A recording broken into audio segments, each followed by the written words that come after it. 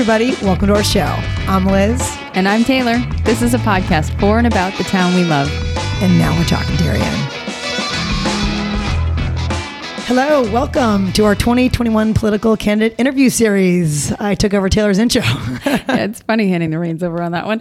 We're excited. This fall, we opened our studio to candidates running for office on November 2nd in the contested races of Board of Selectmen and Board of Education. We set some pretty strict ground rules. We told everybody they would receive the same seven questions 2 days in advance. We promised them no commentary by us of any kind during the interview, and we gave them the right to final review and approval before publication of their interview. That's right. And every candidate got back to us. Everyone was very considerate. We appreciate that. But the Democrats across the board have declined to participate. And there'll be no commentary, as Taylor said. I have to give you one here. It's just my personality. I'm genuinely disappointed about that. If you're going to be in office and running for office, we've got to sit down together. We have to keep talking. We have to try harder and put ourselves in these uncomfortable situations. So I appreciate those that are coming in. I know it is a new medium, and I hope you guys enjoy this on your own time. Yeah, I hope it's helpful. Here we go. Hi, today is October 7th, and we're sitting here with John Zagrodzky, candidate for Darien Selectmen's race. Hello. How are you? Great. You? Good, thank you. Nice to be here. Thanks for joining us. Yeah, thanks, John. We're going to get into this quickly because we're going to keep these short and brief. So, John, you are the current sitting chairman of the Board of Finance. Our first question is, why do you want to be a selectman in Darien? That's a good question. As I announced at my State of the Town address last December, I decided to step down from the Board of Finance after 13 years, and my main comment at that time was that renewal is good. And I think seeing renewal in all these board positions makes a lot of sense as a general matter. And I think that for me, after 13 years, it was a good time to step back. I started to think about what to do next. And frankly, selectmen seemed like an obvious choice, particularly because we had some folks stepping down from the Board of Selectmen. And I thought with my experience and background that I would be a good, useful addition to that board and try to be helpful not just to the town, but also the other selectmen. So it's something I'm very interested in. Also because the Board of Selectmen focuses on town policy and how to run the town. The Board of Finance is really whether what's proposed makes financial sense, and if so, how to pay for it. And so I'm also looking forward to that sort of intellectual shift and responsibility to some new questions and new issues. So that's why I'd like to run. So, John, I have a good follow-up with that. Our second question, what makes you most qualified for this position? Well, there's the obvious one that I've been in town government for a long time, and I certainly understand town finances and budgets and all of that. But as I've alluded to a few times publicly, another really important aspect to these jobs is relationships and knowing sort of how things work, not just why they work. And so for me, I've spent a lot of time over the last 13 years making sure that I get to know people and I understand what's important to them, whether they're in government or in business or actually just local citizens. And I think having those kinds of relationships are what also makes you effective in these roles. And so what you want to be able to do is combine experience, relevant experience, with a reputation, a set of relationships, a credibility among the people that you deal with. And I think the more of that you have, the more effective you're going to be in these government roles. And so what I bring to the table is a combination of experience and credibility, experience and relationships that I think will make me effective. Fantastic. Our third question is, what is your plan to address the flooding our community has experienced recently? It's a big problem, and I know that in the debate that we had earlier this week, the other side had pushed very hard to have immediate solutions. We need to take action right now. And I'm empathetic with that. Go spend any time with anyone who had any kind of serious flooding, and the first inclination that you have is immediate action. It's terrible to see the damage, the lost assets, and the children being involved in all this. It's absolutely appalling, and you want to take immediate action. There's not a whole lot that we can do immediately that's easy to do. Some of these things could be exceedingly expensive or very disruptive to put in place, and we're going to need to spend some time thinking about it. As was alluded to in the debate, given the severity of some of the recent flooding, a lot of the planning and thinking about exactly what to do that might be a little bit stale right now. And so given what we've seen in these last two storms, I think it's going to be important to take a step back and rethink some of our planning. Some of the key issues for me are, look, how do we balance between coming up with solutions that may run into the millions of dollars with asking taxpayers to pay for all this when a significant majority of people in town are not affected by flooding. So we're going to have to make the case to those taxpayers that they need to participate in some of this when they are not affected by flooding. Another thing, as I mentioned during the debate, the flooding's not isolated to Darien. A lot of the water problems may be coming from geographies outside of Darien.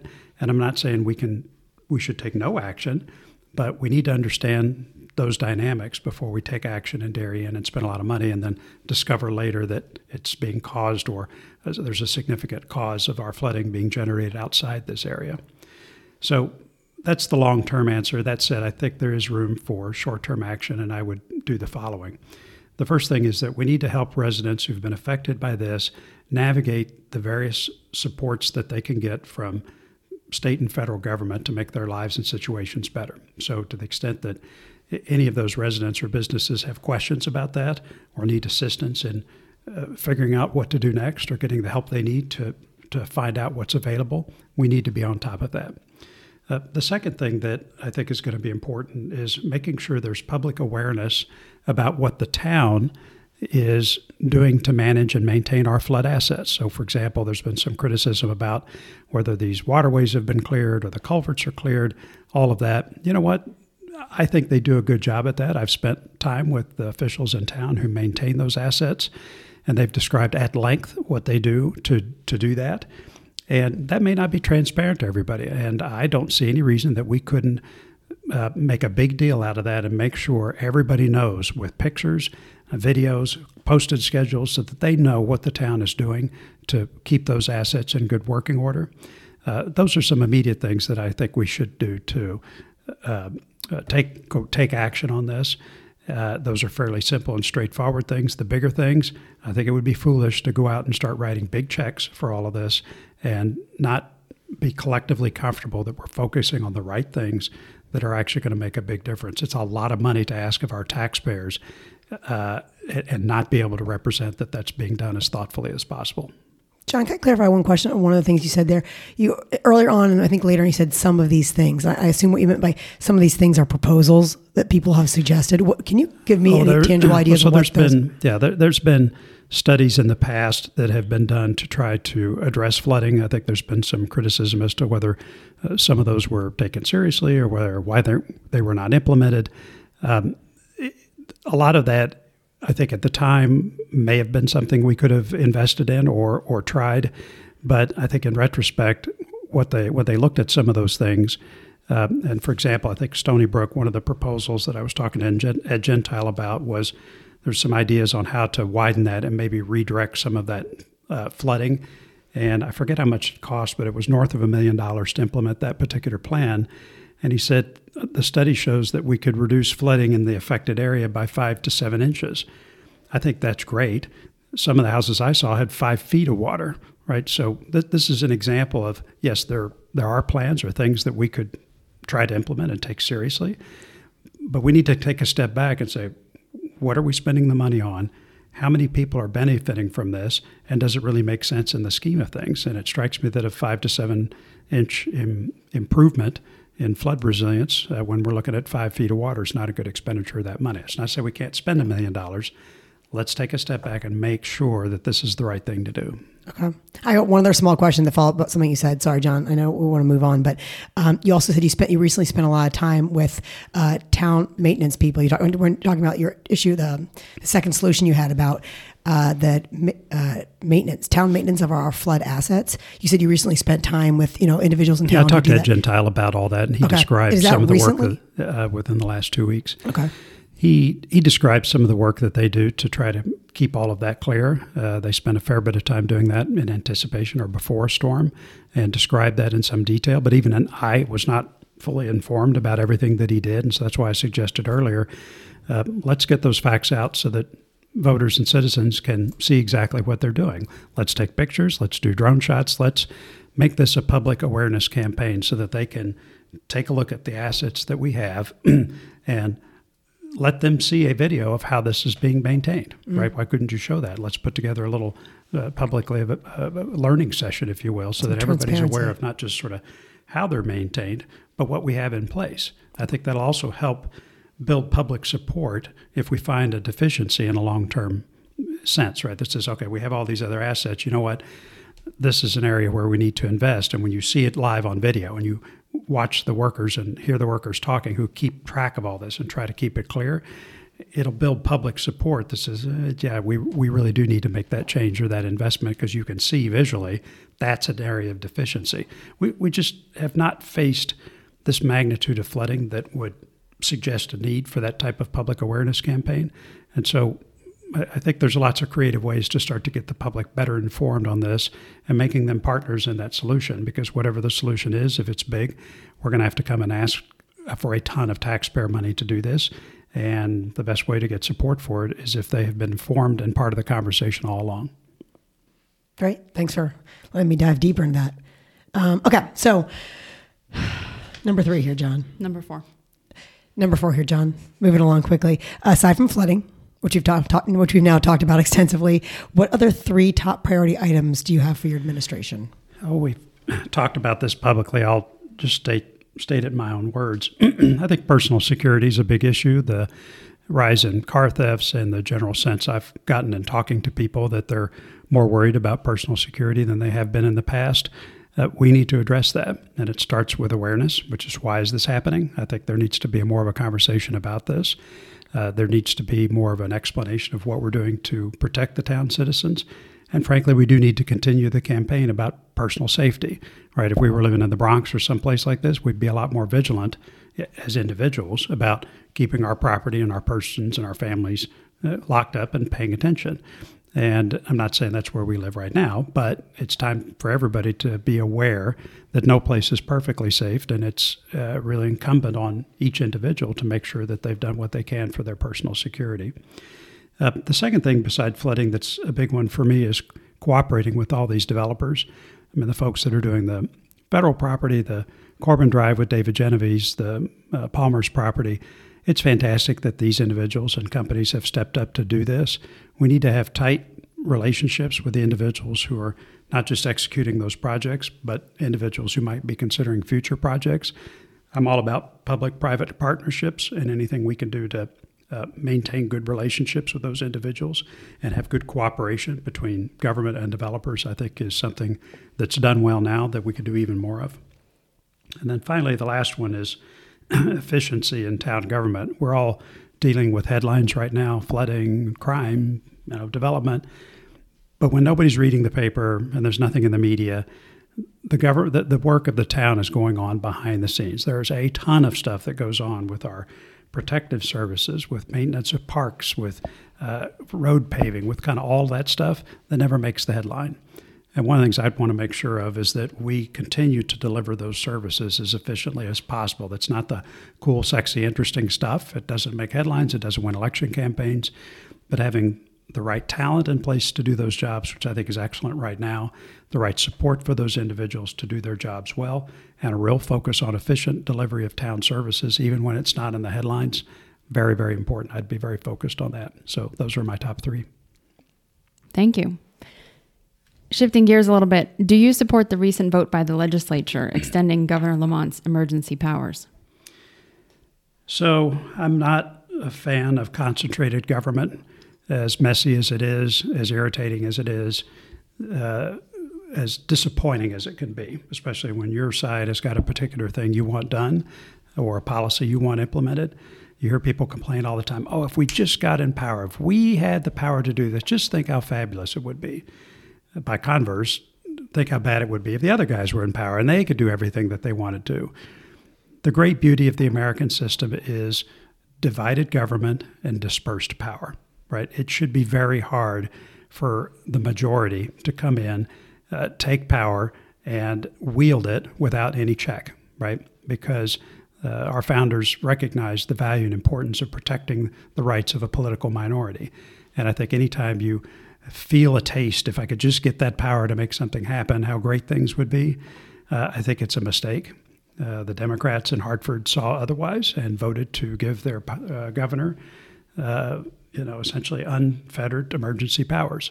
And I think that was a mistake. I would have voted against it. If you can't get it done through a regular legislative process with duly elected officials that have been in place for a long time, then maybe you shouldn't be doing it. All right. No comments here. We're just going to keep going on. Question number 5. 6. John, this is good. This is why I'm not in the Board of Finance. Okay. Right. All right. Question number 6, according to Taylor. I can help you with ordinance anytime. Okay, thank you. Check with me after class. Would you support marijuana being sold in Darien now that it's legal? Oh, if things are legal, things are legal. I can tell you that when you think about marijuana, is it causing lung cancer? No. Is it doing all the damage that everybody's worried about? No, no, no. I think marijuana is much more insidious than that. I've known a lot of young people that have gone down that path, some personally close to me. And the effect that I see is that when you get strung out on that, you don't give a darn about anything. And so people who've got anxiety, personal problems, worries, trying to turn their life around, whatever that is, if you're using marijuana a lot, you don't really care about any of those things. Why? Because you're stoned. And I get that there's recreational value in that, but I've seen awful lot of people get strung out on that stuff, in part, not just because they're looking to get high and have a good time, but because they're trying to avoid doing the hard work or avoid facing the problems that they need to face. The problem with marijuana, especially with, say, younger people, not kids, but say 18 to 30, is that's at a very important time for a young man or a young woman to develop themselves. And if you get strung out on this stuff, the amount of hours, days, weeks, months, years that are wasted strung out on pot, as fun as it might be, absolves you of having to become an adult. And I've seen that happen with a lot of young people. And whereas it's legal and our friends in the legislature have decided that it should be, and somebody comes down here and wants to make sure that they can go sell marijuana in Darien, I mean, the law is the law and you have to permit that. I think for me personally, if I found all that, I would spend part of my time speaking to people and making sure they're clear, at least on how I see things, which is that marijuana is a silent evil. It's an insidious product, and it retards the development and harms young people at a time that is critical for them to become an adult. And for that reason, I would strongly resist this type of thing, but would follow the law in any case. No. Yeah, I was thinking about a follow-up question there. If I would come back to you, I would say, if it was legal and there were perimeters put on it, like, that you have certain age limit, certain locations in town, like certain zoning areas where it could only be sold into certain people with certain cards, like, does that change your answer? No. I mean, this legalization of pot is almost irrelevant. I mean, pot is readily available. The people who want to use pot are using it right now. The fact that it's legal is not going to change my opinion as to whether I should start using pot or not. Right? It just makes it maybe marginally easier, a little bit more upfront, that sort of thing. But for young people who have got problems or things they're trying to avoid, or issues they need to work through, pot is a way to avoid all that. Pot is a way to not face those problems. And I've seen it time and time and time again. So you think it brings more access to our children here in this town? A little bit more accessible, a little bit harder for mom and dad to say no, a little bit easier for somebody in college to just waste their time and not focus in a way that they should in order to develop into a functioning and independent adult. Again, there's lots of other factors. I don't want to oversimplify all this. It's just that repeatedly, the way I've seen marijuana work is it has that effect on young adults, and it is pernicious. It's not good. And so, yes, we can legalize all that stuff, but if I have a chance to speak with people about it or provide one-on-one counseling to young people, I'll do everything in my power to make sure they're clear about that and that they stay clear of that product, legal or not. Okay. And finally, what evidence do you see that Hartford would like to control local decision-making, and what would you do about it? Well, the big thing right now is affordable housing. There is a law and a rule that says we need to provide affordable housing, and there's been a long process, I think, in the town to address all of that in a fair way. And I think the town has actually done a good job with that. It's not easy to create and have more affordable housing in a town that's as developed as ours, but I think the town has done a good job in that regard. Will we ever achieve the 10% requirement in that law? No, there's simply not enough land to do that unless we're going to start building 10 and 15-story high-rises. And so it'll be very hard for us to ever reach what they specify. I think the bigger fear is the prospect of control as opposed to actual control beyond 30G is the headline, but there's a few other things as well. And so this is control over our schools through regionalization.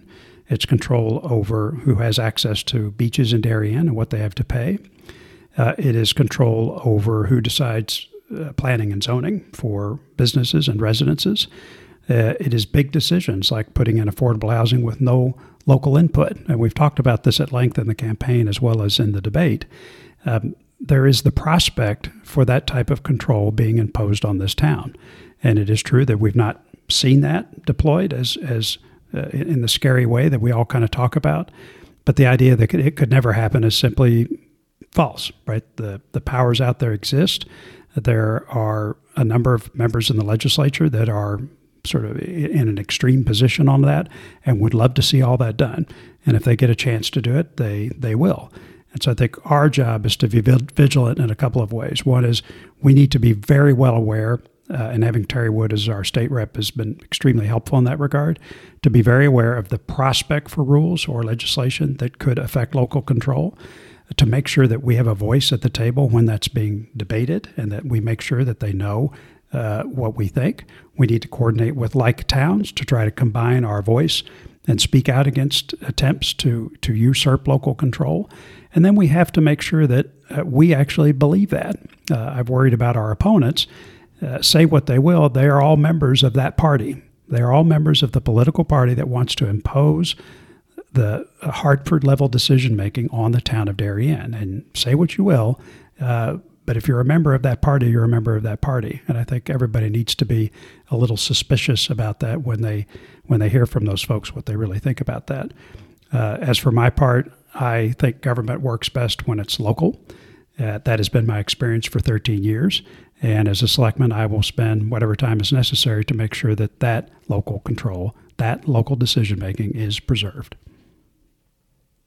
Awesome. Thank you. That concludes our questions that we've given you up front, and we want to give you an opportunity to make a closing statement if you want to add something. I just wanted to thank the two of you. When I heard about this podcast and started to listen to some of your episodes, I said, this is the kind of innovative initiative that really just makes Darien so special. To have you two ladies come up and say, we would like to do a podcast like this with different characters around town. I mean, occasionally you'll drop your standards and talk to somebody like me, but to have you do all that, I've learned some things that I didn't know about a few folks, and just to have the sort of positive, upbeat approach that you have to help people learn more about Darien and what it's like to live here, I think it's fantastic, and I just wanted to thank you both. Aw, thank you. It's really nice of you to say. Well, you're a support for coming in and doing this. We really appreciate it. Not a problem. I was happy to do it. You guys have a great day, and thank you. You too, and all the best. Good luck.